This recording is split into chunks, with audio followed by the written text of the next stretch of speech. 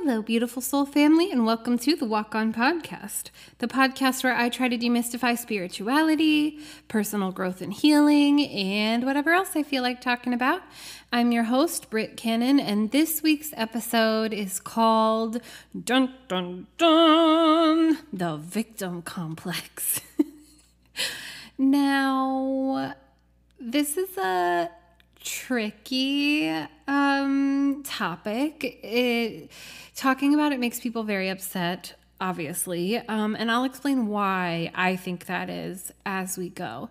But basically, I'm seeing a lot of perpetrators of harm shift the narrative and make themselves a victim. And this empowers them to continue perpetuating harm. Meanwhile, the people who are speaking out about the harm being perpetuated on them are then kind of characterized as the actual villain of the story. So it's this, narcissistic reframing or gaslighting of what's actually happening and turning it around on the person that's being hurt. And I think that people in positions of privilege, like white people do this to people of color all the time in saying things like, I can't believe you're playing the race card, or thinking that being called a racist is worse than actually being racist and doing racist things and holding racist beliefs. But God forbid they be called out on that. Then suddenly you're the bad guy. And I have so many stories from my own personal life to share about this. And also some stories happening in the media right now. And so I hope that you'll keep an open mind.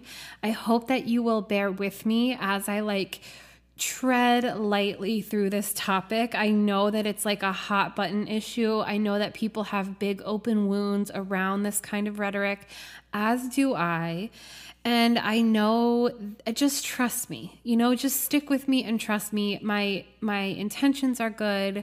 I would love to shed some light on this because I think that it can be really confusing when someone who is hurting you is acting like the victim. And this is who I'm speaking to. I'm speaking to people who have been gaslit, who have been abused, who have been mistreated, who are marginalized, and who are being told that by speaking up, by speaking their truths, by owning what happened to them and framing it correctly, right? Because part of the mind fuck of abuse or of marginalization, which is just systemic abuse, is that you don't want to believe it. It takes so much work to even admit what's happening because we're so taught to have a stiff upper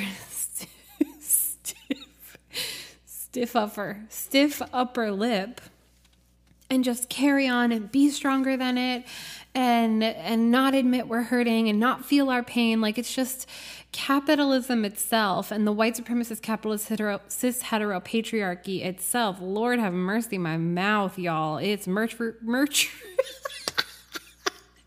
I'm leaving this in. It's Mercury retrograde and a bitch is struggling. Okay. It's right on my Gemini placement too. So fuck me. Okay. But, I can't even remember where I was going with it because my mouth is a train wreck. But, this is always who I'm speaking to.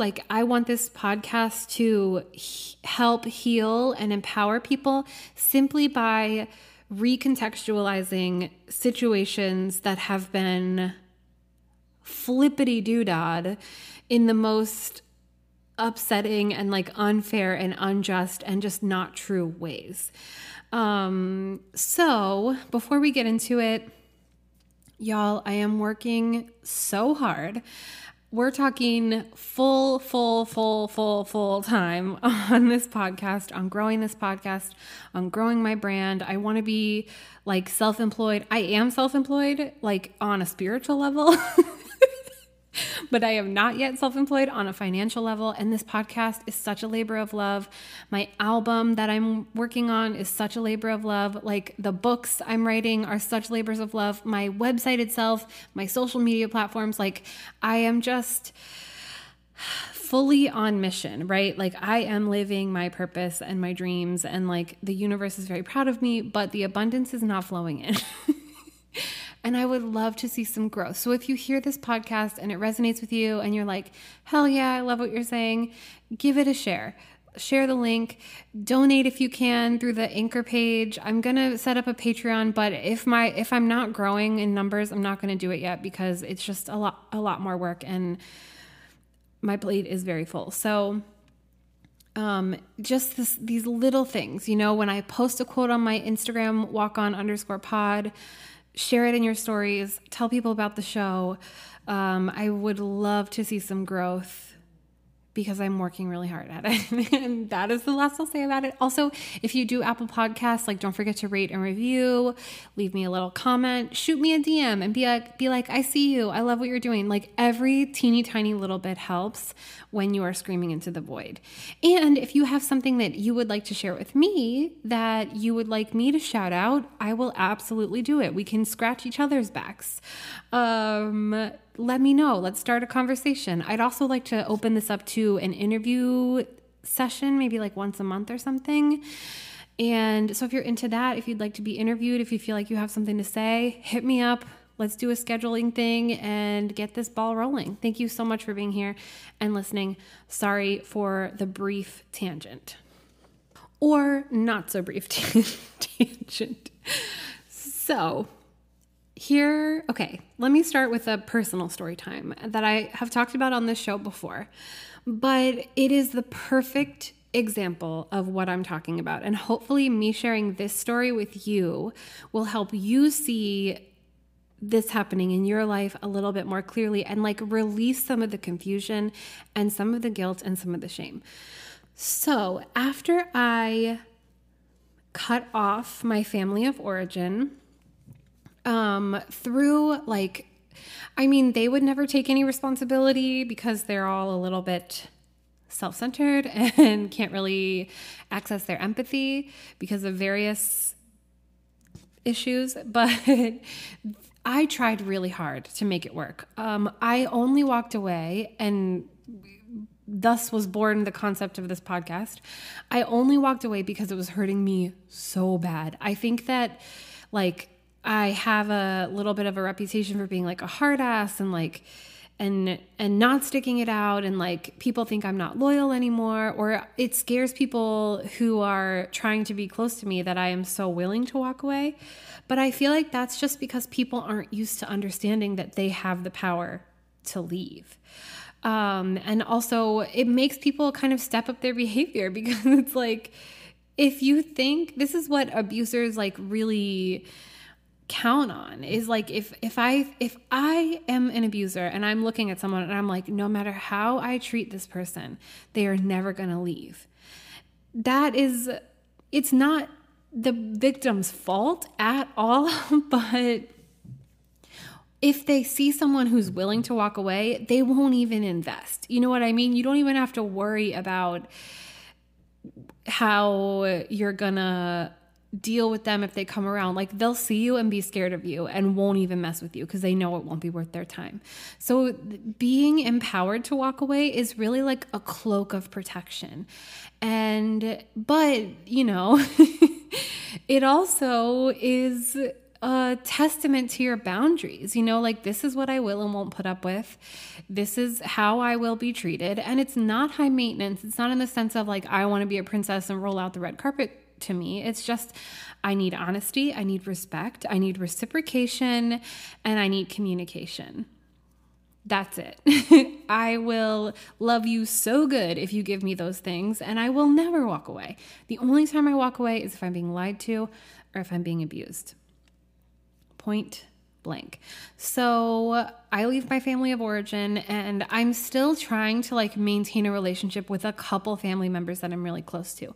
One of which is my cousin, who's maybe 10 months older than me. We grew up very close in age.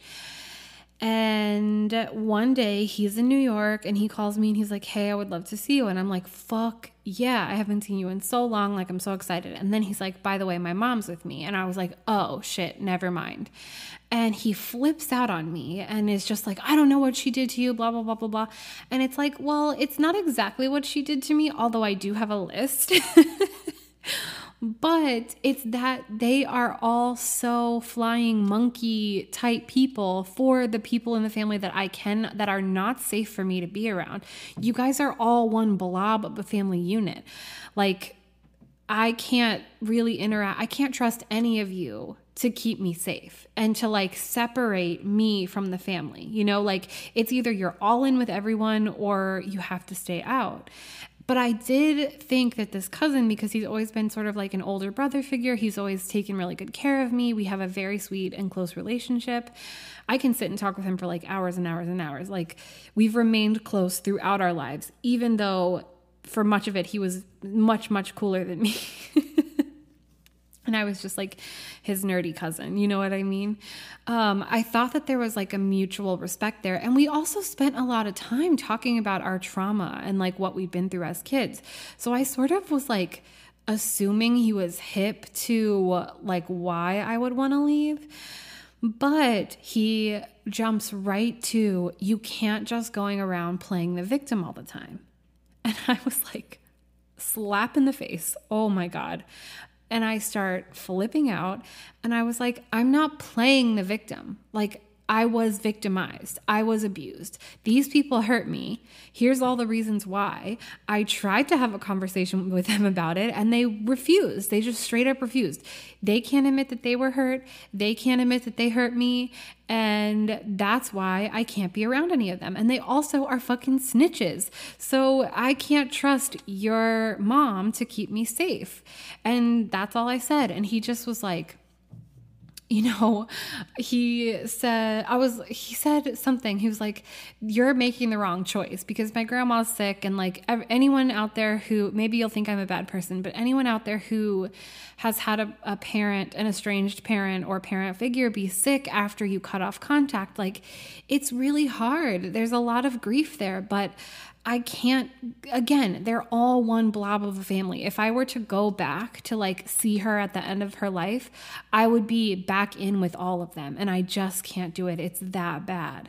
And that makes a lot of grief for me. I would love to take care of her. Everyone expected me to be the only one that took care of her at the end of her life. You know, I was like trained for this from the moment I was born, and to not be doing that is hard for me, you know, and I know I'm hurting her, and that's really hard too. But I just can't. Like, I just can't. It's just not safe. And he was like, what did he say? He was like, how much? He was like, I don't agree with your choice. And I was like, you don't have to agree with my choice. You just have to support it. And he was like, how much therapy are you in? And I hung up the phone and I haven't spoken to him since, which again, that causes me grief. Like, let's put the blame where it belongs, because he can't admit that he was abused, that he's been victimized. He cannot handle my truth, admitting that I have. He thinks that I'm playing the victim, but really his mom and our whole aunts and uncles and grandma and great grandma, like, they're the victimizers. They were victims in their own life. And because they never admitted it, now that I'm admitting it, suddenly they're the victim. Like, they are hurt by me admitting my truth. And if someone's truth hurts you, like, you have to take a step back and be like, am I causing harm? You know, what's triggering me about this person's truth? Because really, we should all be able to share our truths without personally offending each other. That's not to say like a stand-up comedian getting on stage and being transphobic is not sharing his truth, right? That's sharing like a weird personal vendetta he has against trans people. But like someone getting on stage and being vulnerable, and I'm like losing the plot a little bit on this example, but like when Dave Chappelle was critiquing racist white people, that was his truth, right? That's his experience. He's not punching down at people who are marginalized like further oppressing someone else. He's not pushing somebody else's head underwater so that he can get a gasp of air. Instead, he's punching up, like he's empowering his community. He's like being a champion of like representation and like is punk as fuck. But then somehow he like, maybe because he's old, and once you get old, you kind of like lose your brain cells or whatever. All of a sudden he's on this tirade against trans people. And then when he's called out for it, when people are like, this hurts me, like you're perpetuating ideas that can cause me physical harm. Like the kind of shit that Dave Chappelle is spewing empowers people to hurt and kill trans people. And the homophobia rooted in men against trans women is like tied up in that transphobia. Like it's this weird crossover of phobias that results in literal murders. And you know, there's this defense. I heard about this recently. There's this defense that's been happening since like the 50s or maybe even before. I can't exactly remember the legal stuff, so forgive me for not being like fully specific, but there was this like a legal defense that helped people get off for murder, for doing a hate crime, which was like homophobia. Like if a bunch of straight guys beat up and murdered a gay man, they could say he hit on me, and that would justify the murder. Like that is a thing that has existed as a precedent in our country. And that does leak over into the trans community. I mean, how many like Hollywood movies, Oscar-winning movies have we seen about like a trans person getting murdered by someone being scared of their own, you know, like not scared of their own toxic masculinity, but scared of their toxic masculinity being challenged in any way.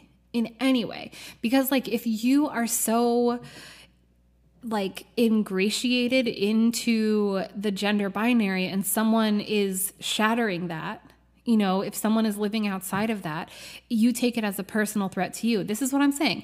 Someone living their gender identity truth should not offend someone else.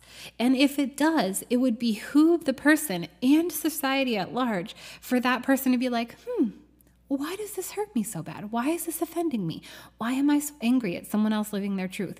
Is it because I'm not living mine? Is it because I have like really allowed myself to be brainwashed by a false like truth of gender? Like I'm, you know, I'm not allowed to feel my feelings or like be a human. I can't hug my children because I'm a man. And when you break out of the gender binary that hurts me so bad, it makes me upset. Which is exactly what happened with my cousin, right? Like he's hurting so bad. Like his life is in shambles. He's hurting so bad. And because I had the audacity to break away, to say no, to stand up for myself, to feel my pain, to feel my trauma, to live as a wounded person out loud and to take care of myself, it made him mad. I think there is an underlying jealousy. And I know sometimes people don't like that framing of isms, you know, of like bigotry where there's a jealousy present, but I think it is true. Like I think that if not jealousy, like it is a kind of envy, you know what I mean? Like a freedom from, I don't know, there's just a depth of character or like an authenticity that is deeper when you have to live like in spite of, you know what I mean? Like there's a strength, there's a beauty, there's just like an authenticity that's rooted in something stronger because you have to do it in the face of violence, in the face of threat, and while being constantly oppressed. And like, how dare you rise above when I am so very mediocre? And I think that that's where this victim complex thing really exists. I think that when someone has actually been victimized and they're talking about their trauma, that is so brave. Like your average fucking person who hasn't ever thought about or questioned or pushed up against anything, any harm, like has never spoken up or like even considered that things could be different. Your average that person, your average like in They Live, you know, the person who's just like walking around and can't see the consume and obey, your sheeple, if you will. They really are uncomfortable by people speaking up about what's happened to them. But those of us who do that, who can muster the strength to be authentic, who can face our fears, like the sheeple have nothing to fear in the sense that, except, you know, this is like in elementary school when like you're not cool, but you're not like bullied. You're kind of like somewhere in the middle. But you will bully the kid below you to keep yourself safe because you're like, if I befriend that person, I'm going to be a target too. So to keep myself safe, even though the cool kids are fucking scary and I kind of hate them and, you know, I'm terrified of them every second of my life, I'm going to join their team so that I don't become that kid, even though there's strength in numbers. And if you joined up with that kid, you might get bullied, but you're not going to feel guilty about that for the rest of your life. And that kid's probably a lot more fun than those cool kids who are already sheeple at the ripe age of 10. But to own your truth, to tell your story, to be vulnerable, to feel your feelings, to express your pain, to like try to lay your boundaries, to have been bullied and face the horrifying possibility of being bullied again. You know, like I think one reason why we're so afraid of authenticity is because we are living in this state of like, well, first of all, if your authenticity was suppressed or rejected in childhood, you live your life in the illusion or the belief system that if I try to be authentic ever again, I'm going to get rejected. And it hurt so bad the first time, I definitely don't want to feel that again. And so we build these personas, we put on these masks, we move through the world as a false version of ourselves, as like a turned down version of ourselves. This is where people pleasing comes in. This is where like, you know, these, like my toxic family, there is so much abuse and substance issues and generational trauma and just like conflict that's never dealt with, and they just sweep it under the rug. Like there is so much, and it's so glaringly obvious that it's just a miserable group of people who just anyone looking at it could be like, wow, that's a dysfunctional ass family. And even there, that's a joke that they used to tell all throughout my childhood about how fucking dysfunctional they were. And yet I speak on it from a place of like a vulnerability, and it's a crime, you know? It's the bravest thing anyone can do is to own their story, to tell their story, to speak their truth, to cultivate their boundaries, to be authentic. Oh, I kind of got distracted a little bit. So we're afraid of being authentic because we are afraid of being rejected.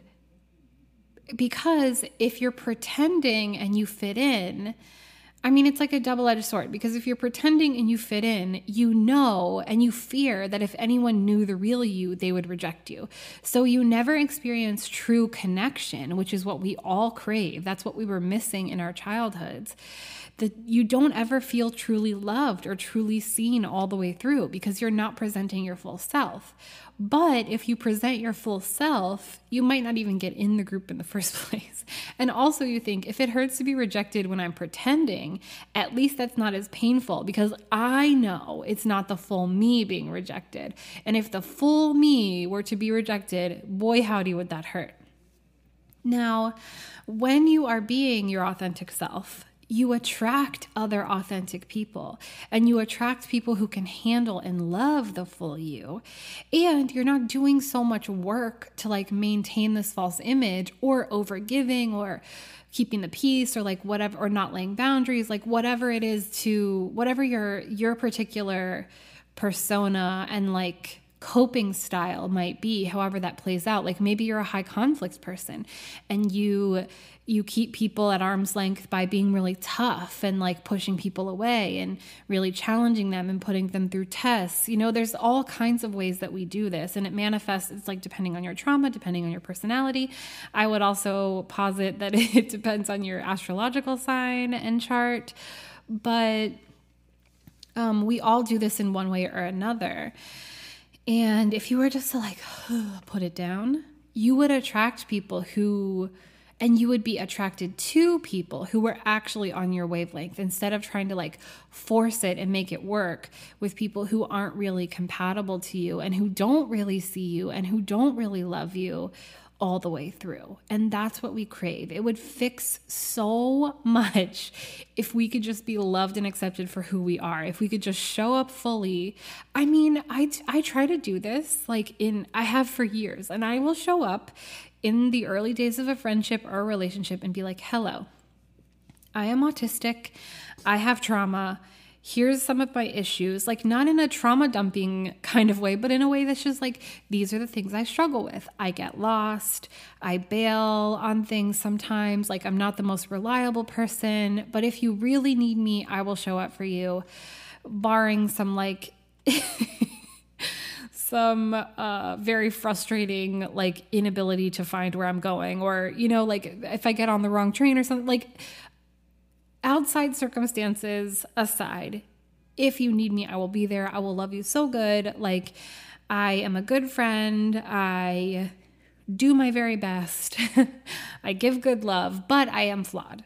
And so I'm telling you up front what my flaws are, in the hopes that you will take them and hold them and love me and understand when things arise that are maybe a little bit frustrating or like maybe a little bit bothersome or irksome or whatever, but that you will hold space for those and like be able to love the totality of me. I'm very honest and vulnerable about those things because they've been issues in the past. And everyone is like, yeah, I can handle that. And actually, you know, 10 months later, it turns out they couldn't.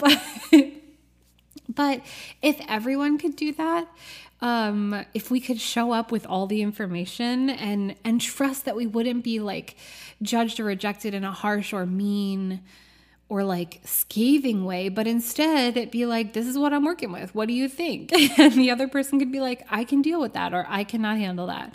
And we would save so much time and energy, right? Instead of just like torturing each other, trying to change each other and be the person we want them to be, instead of just waiting and finding someone who's actually more in line with that person. But I digress slightly. If you are someone who's owning your truth and you're getting shit for it, if you're someone who's speaking up about your pain or the abuse you've been through or your trauma or your systemic oppression and you're getting shit for it, like, please do not internalize that. Please realize that is pure projection, that it is people so much less brave than you trying to make you feel like shit and trying to scare you into being less brave, because then they can feel better about themselves, because then they can feel so comfortable in their status quo bullshit and baby cakes. That is none of your business. Like, let it go. Keep doing you. You're so amazing. I'm so proud of you. Like, you are strong. You are inspiring. You are a legend. You are like changing the world. You're purging that generational trauma. You are cycle breaking, like legendary shit, like king, queen, what is the gender neutral royalty shit? Like, embody that, be emboldened by that, like, know that. If nobody is cheering for you, I am. If you have stories about this, send them to me and I will tell you how much you fucking rule, because we don't have enough of this. And like, it really makes people so uncomfortable when you shake shit up that they just want you to be quiet. And it's not okay. It's not okay, but it's also none of your business. Like, push it aside and keep doing you, because the world needs more of it. We are in dire straits as a species, and all of this like closing our eyes, closing our ears, see no evil bullshit has not gotten us anywhere. Like, we are in a mess, and we need honesty. We need bravery. We need courage. We need outspokenness, and we need people who know how to communicate on a real, vulnerable, authentic, and loving level. Like, it's loving to share your truth. It's a loving act to receive someone else's truth. It's loving to like speak truth to violence, to oppression. These are the only ways that we can evolve and move forward. And people who have a problem with that, who are threatened by that, who throw a little temper tantrum and make themselves the victim of that truth, are petty, immature, underdeveloped little man. I was going to say man babies, but I don't think I want to gender it, because Lord knows white women have this issue, and white queers have this issue a lot. But just like, you're so in your ego if you can't hold space for someone else's truth, that it's like, you're not even worth addressing. Like, get some help, get a life coach, get a therapist, read a book, do some praying, like get in touch with God, because I'm not talking to you. Like, if you're not part of the solution, you're part of the fucking problem. Real quick, we're going to go to a little commercial break. I'll be back in a second. And take a little breath, because I got a little heated. See you in a sec. Bye. Brought to you by the haunted mind of Britt Cannon. A walk-on production. Flight of the Final Girl. A journey through the nightmare of generational trauma and into the sunrise of survival. Run, don't walk. It's Flight of the Final Girl. Anywhere books are sold. Welcome back. So people will see someone living in their truth, being really brave, being really courageous, and speaking truth to violence, oppression, trauma, abuse, and be like, you have a victim complex. But by nature of like owning what you've been through, owning your story, you are stepping out of victimization, out of survival mode, and into thriving mode. Like, you are empowered to be able to talk about it, to be able to address it, and to be able to call it what it is. A victim complex, on the other hand, is usually wielded by abusers. So, for example, what's going on with the Amber Heard Johnny Depp trial. Now, I know this is going to make some of y'all mad. Like, the Johnny Depp stands out there are so scary that I hesitate to even speak on this, but I'm gonna. So, this man has a victim complex. He is clearly deep in some substance issues.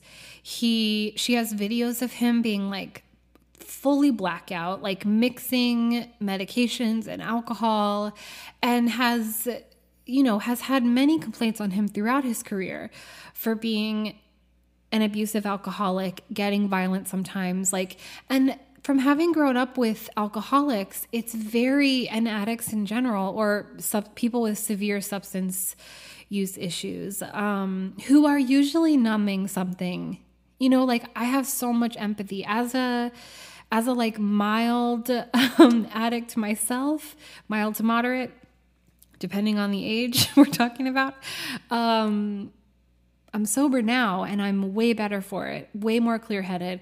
I have done some shitty things when I was drunk or, inebriated in some way or another. Like, it makes you a little selfish. It makes you inconsiderate. It makes you forget things that happened, and you wake up and you want to be absolved of everything you did when you were drunk because you were drunk, and you may not even remember them.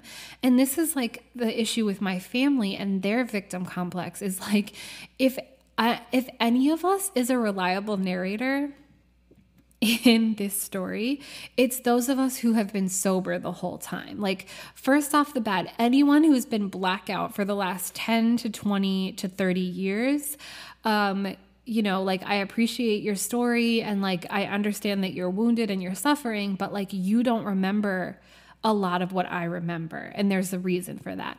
And so that's a thing that happens, you know, and people sometimes have like a Jekyll Hyde sort of vibe about them or way of operating when they are using. Like, you know, I remember like sometimes I knew the point of tipsy, like that was good to hang out with my mom. Like when she was totally sober, especially if she was hungover in the morning, not a good time to bother her. If she was super duper blackout, not a good time to bother her. You wanted to get her like right in the sweet spot, like maybe like 8 o'clock, 9 o'clock at night. Like that was a good time to be around her. 'Cause she was like happy. She was silly. She was funny. She was charming. She was usually in a good mood. But anytime outside of that window, like you were in trouble in some way or another. And for a child to know that is like kind of sad, you know? And I think that all of us who deal with codependency, especially if you grew up with parents who had substance issues, you're kind of sort of trained in that. Like you don't know that that's not normal or that there's like another option that you could be with a partner who's sober. And if you have substance issues yourself, like you tend to kind of be with people who do as well.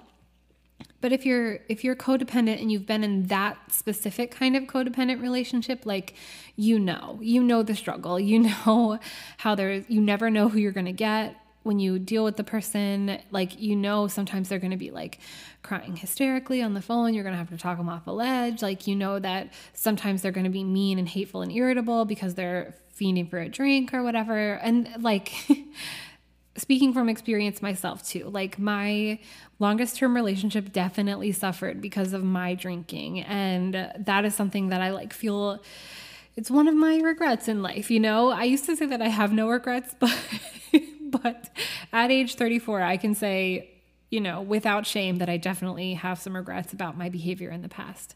I just didn't know. I just wasn't like a fully functional person yet. Like I just wasn't healed enough. I was so in my pain.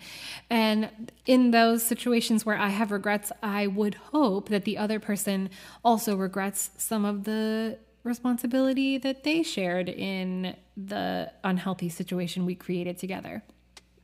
But Amber Heard, like, is so clearly someone who has been abused. Like all of the signs are there. All of the ways that she talks about the trauma, like the ways she describes what happened between them, the way she describes his mood swings and his personality and like how he would wake up and apologize for unleashing the monster. It's also like, ugh, you think you're so cool. You know, like he's just like a classic, like textbook that guy. Like I have uncles and stepdads aplenty who are that guy. Like just thinks he's so cool, thinks he's so poetic, he's like an outlaw, man.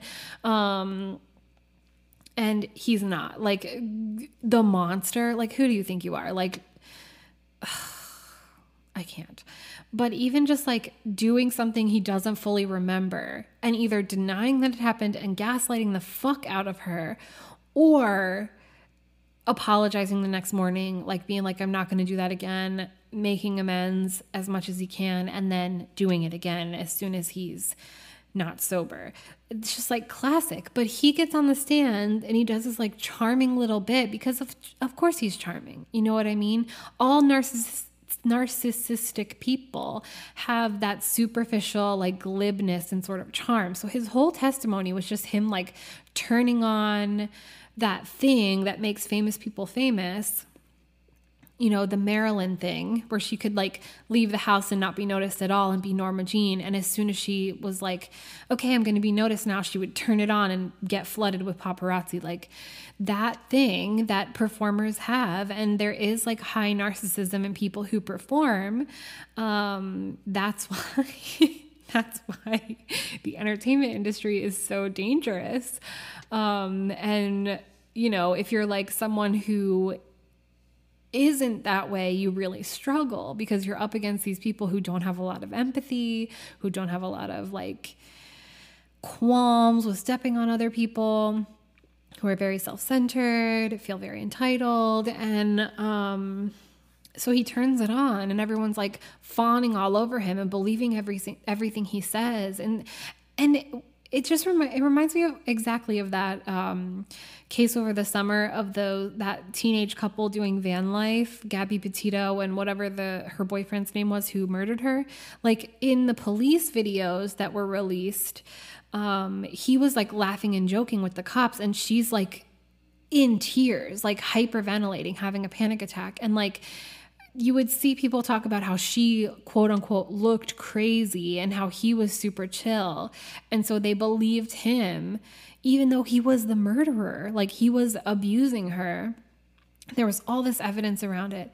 And rarely does the person who's being abused look calm, and like people think there's this like association with like if you're innocent, like if you're telling the truth, you're going to be calm, you're going to remember every detail. But victims often make terrible witnesses because trauma creates brain damage, so you might not remember things. Also, there's dissociation, which means your consciousness might be somewhere else other than your body, which our brain does to protect us, to make sure we can survive the experience, which is why in therapy we have to do so much work to integrate like the memories and the feelings behind the experiences. Because how many of us with trauma are like, before we start healing and understanding the extent of what we went through, we're like, oh yeah, I was like sexually assaulted when I was a kid, and then like my mom was an abusive alcoholic, and my grandma was a total narcissist, and like, you know, everyone I've ever loved has left me. I was homeless a couple of times, but it's no big deal. Like it's something that happened that doesn't happen anymore. And you're like, the person you're telling is like, whoa, what? Can you go back? And then as you heal, you start realizing like you get off of the script and you're like, okay, I was sexually abused as a child, and that is horrifying. And this is how it affects me. And like, these are the ways that I haven't processed it. And then you start going into the feelings, and it takes a toll. It's hard work. But that's why you can't process it when it happens. You can only process it after the fact, usually when you're safe. And that's another reason why it's so important to walk away from unsafe situations, because it's so hard to heal if you're not safe. You need space. You need compassion. You need honesty. You need authenticity. You need someone who's going to listen to you and believe you. And if you're living in a space that's just like a karmic copy of your childhood and you're reliving those experiences again, your inner child will not feel safe. And it's really, really hard to heal in those circumstances. It's not impossible, but I think there does come a point, and this is an experience, like a speaking from experience thing myself. There does come a point where you're like, I can only go so far in this situation, and I'm wanting to heal beyond this. And like, so I'm going to have to take space and remove myself in order to make progress, in my journey. Like, I've gone as far as I can go with you. And it's so important to feel that and respond appropriately to that, and realize that nobody's life is your responsibility. Well, if you have kids, obviously, but you have to take care of yourself. Like, your life is your responsibility. Your healing is your responsibility, and making choices that support that journey instead of are antagonistic towards that journey is really, really important. And like, choosing safety is like healing level, 8. Like, it's being willing to choose safety, being willing to prioritize like your own peace and stability and comfort, and like being loved it takes a while to even get there. So if you're in the middle of that journey, like, no judgment to you, but just, I think that's why like the empowerment of knowing you can walk away is so important to me, because I really tried to make it work in the muck like a lotus flower, but I did end up having to leave it to get here. And I'm so glad I did, even though it was hard. And so with Amber Heard, like, you're watching a man with a victim complex who takes no responsibility for the choices in his life. Like, he's suing her for defamation for writing an article saying she was abused and not naming names. Like, he's naming himself by suing her for defamation, even though she didn't name him, and she could have. And, you know, she didn't because she wanted to protect him. She wanted to both speak out about her abuse and like find empowerment in that. And also, you know, protect him in some way and not like totally out the abuser she was speaking about being him. And also, I'm sure she probably anticipated this backlash because he is so beloved. He is not Jack Sparrow, people. Like, he's a dude. He's just a fucking dude. A shitty one at that. And abuse victims, like, you know, she hit him too, and like all this kind of stuff. They were mutually abusive. Like, mutual abuse is not a thing. Like, there's always an abuser, a perpetuator of harm, and a victim, an actual victim. And usually the perpetuator has the victim complex. They cannot see the part they play in it. They cannot see the harm they cause others. They feel entitled to hurt others. They feel entitled to endless forgiveness. They feel entitled to like all this space to act up. They feel like nothing they ever do is that wrong. Like, they're just not living on earth. They're not living in the same reality as the rest of us. But there are points where people who are being abused will lash out, will get fed up, will not be on their best behavior. There was a psychologist who just was a witness, or an expert witness or whatever that they have in court cases. And he was saying that like, he never expects to see a perfect victim. Like, he never expects to see someone who's on their best behavior, because that's not how trauma works. You don't stay in your right mind while you're being abused. You're gonna get angry. It's like, if someone is stepping on your fucking neck, like, what are you supposed to do? Just lay there and be like, okay, I get it. This is like why it's so fucking bullshit that police have these like get out of murder free cards, because especially as like a black man, who are the main targets of police, the main like unjustly murdered, like there's a literal attempted genocide happening at the hands of police on black men. But not just black men, like black women and people of color. And then bottom of the list is like poor white people, you know, like marginalized people. Like, the police are the weapon of the ruling class. But of course, there's like a hierarchy of safety, and the closer proximity you have to whiteness, the safer you are. So black men are seen as like inherently threatening because we haven't unpacked the programming of like the post liberation of enslaved people rhetoric, and like the fear surround. I think this is like white people being really scared of like consequences, as, you know, answering to the harm we've caused. White people have a fucking victim complex, is what I'm getting at. And so to expect a human being, like having a gun pointed at them, to behave perfectly, you know, to not run, to not get angry, to not fight back, to just take it. And police are incredibly dehumanizing. You know, they'll like say all kinds of fucked up shit. They're not helpful. They're not kind. They're not professional. They're so violent. They're so like cowardly that they just shoot first, ask questions later, and then there's no consequences for it. Like, police have a victim complex. Like, they'll say like, oh, he moved and I got scared. Motherfucker, you're holding a gun. Like, what? You don't know how to diffuse a situation or like handle someone without shooting them first? But then you see videos of like them,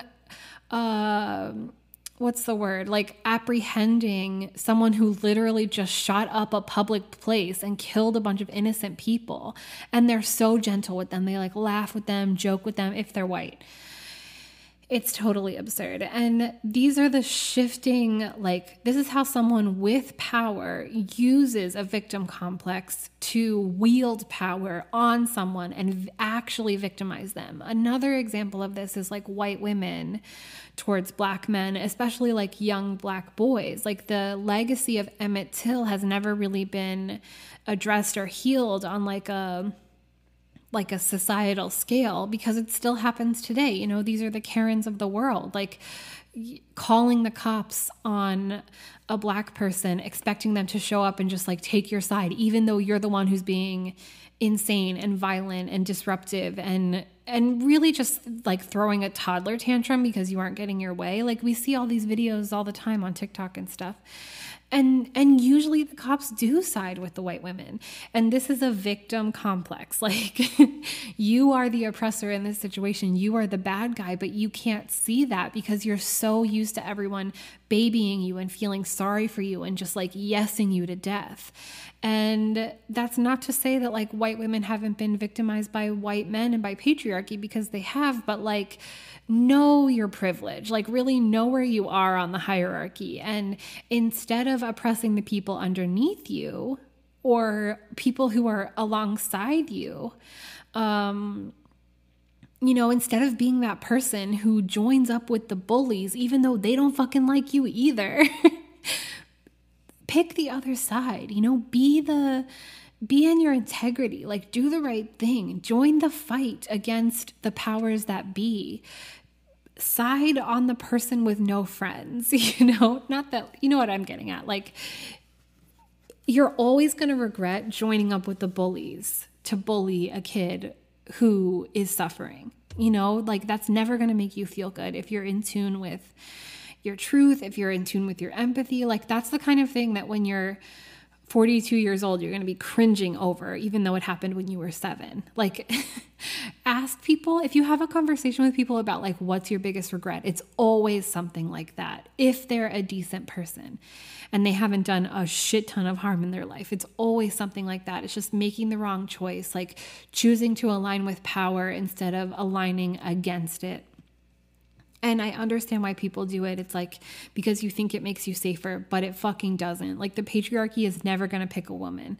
White supremacy is never going to pick a person of color. Like being a pick-me is embarrassing. Don't do it. It's never going to keep you safe. It's never going to keep you safe. They're always going to turn on you because they don't fucking care about you.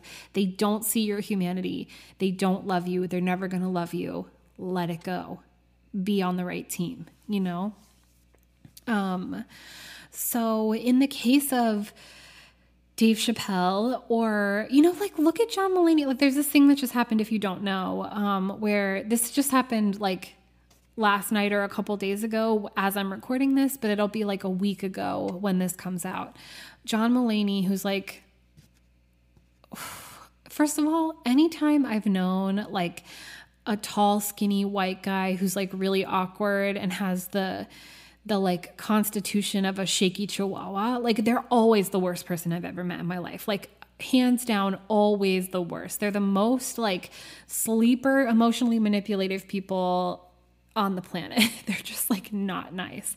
And the more they tout like I'm a male feminist or whatever, the worse they are. So I haven't liked him for a long time because of the way that he left his wife. And I just, you know, I think some of his like screenshots of his comedy specials are funny or whatever, but like, I just got a vibe. He's not a good dude. And so his main audience is like queer people, like Tumblr queers, you know, like they're the ones that sort of put him on and like they love his awkward style and like they really relate to his, you know, social struggles and stuff. And so in an audience where there's probably going to be queer people and trans people and like gender nonconforming people, he brings on a surprise guest who happens to be Dave Chappelle, who does a racist and transphobic set. And that's because he feels empowered in his victimization. Like, he feels like, oh, cancel culture, these hordes of like teens on TikTok are like rallying against me, like I'm such a victim, I'm so like edgy, and people are trying to silence me, and like I'm a renegade. And it's like, you're upholding a power institution. Like you're upholding the cis heteropatriarchy, and you think that you're like punk, you know? It's like, get a fucking grip, dude. You have a victim complex. And I understand that there was probably a lot of trauma that he went through in dealing with like the white supremacist regime of Hollywood when he was coming up. But instead of that empowering him to like stand up for others, it made him a monster. And this is the victim complex that I'm talking about. Like, it's when this is the same thing. I know I bring this up every episode, but I cannot get over it. Like, the people who paid off their student loans and then are like, no, do not do away with student loans. Like, don't cancel them because I paid mine and I need everyone else to suffer the way that I have suffered. It's like, are you serious? Like, this doesn't affect you. Sorry you paid yours back, but are you kidding me? Like, what monsters? And same goes for people who like attack people, you know, who are attacking Amber Heard, who are like making these like this mockery of her pain when she's so brave and speaking out against someone who's so beloved. And you can see the pain, like you can see how much she's been hurt and is hurting. And she was a kid. I mean, not like a literal kid, but she was so young and he's so old and he's such a famous actor and she was just starting out. And like, look at the power imbalance. Like, anyone who's been a younger person in love with someone much older who wasn't kind or didn't treat them well, it's really a mind fuck, because your daddy, your mommy issues are all tied up in the person, and like, and there's a security you're seeking out in them. And like, for them to turn that into a way to torture you emotionally is just like super fucked. And it's really hard to untangle yourself from that situation. Besides the fact that she wanted to help him and she wanted to help get him sober, and she believed that it was just the substances that were making him into this monster. And maybe that is part of the problem, but she failed because you can't do that for someone else. And like, every codependent person has to learn that eventually.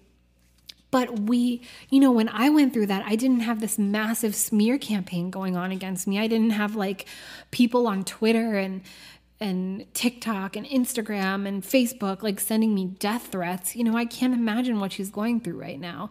And if you need to know like who's the actual victim and who has the victim complex, it's just like, look at their behavior, look at who they are in the world. I've known so many and I do not use this word lightly, like so many sneaky bullies, like people who are so mean, who are so profoundly ungenerous, who are so critical and like entitled. And like, I had this friend who like would get her parents to send her like $1,200 here, $700 here. Like, she would just call them crying and they would send her like any amount of money she wanted. And eventually they cut her off because she kept not showing up to like important things. She was being such a brat. And when that happened, she like rewrote this whole narrative about why they did that and how unkind they were and unsupportive they were. And this happens to her over and over again. Like, this is a cycle that this person in particular keeps playing out, where like she mistreats everyone in her vicinity and abuses everyone and is like super critical, and she'll like love you and love you and love you until a point when she decides to be jealous of you, and then it all turns and she just expects people to like endlessly put up with her, and then you walk away and then you're the bad guy, right? I've known so many people like this. I could do a whole episode just on the stories. And it's always really shocking to me. And I'm going to get into this in another episode, where like sometimes you have to just like have people think you're the bad guy. Like, you can't convince people when someone's running a smear campaign on you, like defending yourself doesn't do anything. Like, it just makes you frustrated. And the more you try to defend yourself, the more you kind of dig your heels in, the less people really like want to deal with you for some reason. It's that thing where like, you know, if you're upset and you're emotional and you're triggered and you're like grasping out for help, people are like, oh, I believe the person who's calm in this situation. And it's like, no. The person who's calm, cool, and collected, the person who is doing all the shit talking, like the person who does this over and over and over again to everyone who makes the mistake of loving them, is like, that's the victim, or that's the person with the victim complex. Like, that's the actual perpetrator. And if you find yourself dealing with these kinds of people and you're so confused because every harm they cause you gets turned around to be your fault, because they gaslight, because they control, because they're like the puppet master in their life, watch out for people who operate from a place of guilt. You know, watch out for people who cannot take responsibility, who everything wrong in their life has to be someone else's fault. And I'm not saying people, again, this is not speaking about people who own their trauma, who are like, I am this way, you know, I have these struggles, I have CPTSD because my parents abused me. That's not the same thing. You know, you are a victim. If your parents abused you, you are a victim. You were a victim in that situation, in that story, and it's okay to speak truth to that. It's okay to own that. And in fact, it's really brave to do so, because people don't know what to do with that information. And you're gonna come up against resistance when you share your truth in that way. It makes people really uncomfortable. If they haven't owned their shit, they don't want you to own yours, because it reminds me of the masks in COVID, or like, you know, you have like differing realities right now where some people are like, I just want to go back to normal. I want to live my life. I want to go on vacations. I want to go out to bars and not wear a mask. I want to play shows again. And then you have people who are like, I want to be safe. And COVID is still here and still happening. And the people, instead of the people who are like back to normal, just doing them and being like, I'm doing me, you do you, which is bad enough. Cause like, please acknowledge that it's still happening. Please act accordingly. But it's bad enough that they're just like balls to the wall, you know, back to normal. But that's not enough for them. They also need everyone else to stop being safe, to stop believing the science, to stop, you know, doing what actually needs to be done and living in reality. They want you to stop doing that too, because it reminds them that things aren't normal. And that is worse to them than what they're doing. That's a victim complex. You see what I'm getting at? I hope this makes sense. I hope you followed along. I hope I didn't hurt anyone's feelings. It's so touchy to talk about things like that, and I do get nervous. But just watching the news unfold is, I just keep thinking about it, because I just keep seeing this dynamic over and over again, where nobody holds space, or only other victims, like only other survivors hold space for survivors' stories. And the perpetrators have this victim complex, this victim narrative, this like lack of responsibility and accountability, and people gravitate towards that, and it's driving me out of my mind with rage at the injustice of it. So as you go through your life, through this week, just please like speak your truth, speak it left and right, let your truth hang out, you know. Your truth is sacred. There is nothing wrong with your truth. You do not need to feel ashamed about speaking it and holding space for it. And thank you, you know, blessed being, beautiful, walking, breathing angel on this earth, if you can hold space for other people's truths. Align with the victims, align with actual survivors, you know, stand up for them, stand up for the marginalized. Don't just acquaint yourself or situate yourself next to power and think that's good enough, because it's not. Individual gain and success, I'm doing sarcastic bunny ears, and accumulation and like consumption is not the same thing as progress. A woman CEO, girl boss is not what we're getting at. What we need is a restructuring of society. What we need is sustainability. What we need is equitable programs and like ways of being that support humans. We need everyone to have their needs met. Like, Kim Kardashian is not my icon. Let's get ourselves on the right team. And let's just like understand that when someone reacts to us in that way, that is their problem, and just let it go. Keep speaking your truth. Keep being brave. Keep doing your healing. I'm so proud of you. We are stronger together. Don't forget that. The Walk On Podcast is a production of Walk On Productions. It is written, recorded, hosted, produced, and marketed by yours truly.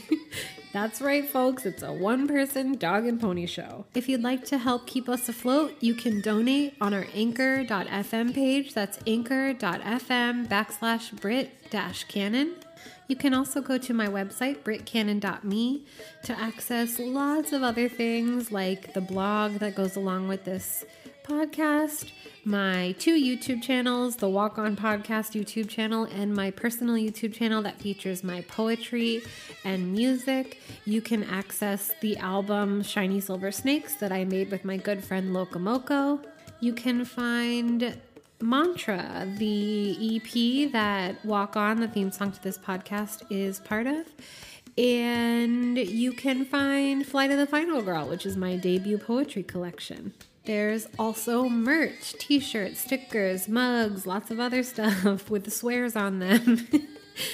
There are photos, videos, and links to all of the services I offer, including tarot readings, astrology readings, mentorship services if you'd like some one-on-one consultations outside of the realm of tarot and astrology. And you can also access my self-love course, which is a 30-day journal-centered self-love course that is designed to help you build a deeper friendship and more loving relationship with yourself. There are journal prompts, guided meditations, self-care rituals, letter writing assignments, and a whole lot more. Thank you so much for listening. Thank you so much for being here. Thank you so much for doing the work. Happy healing. Until next time. Bye.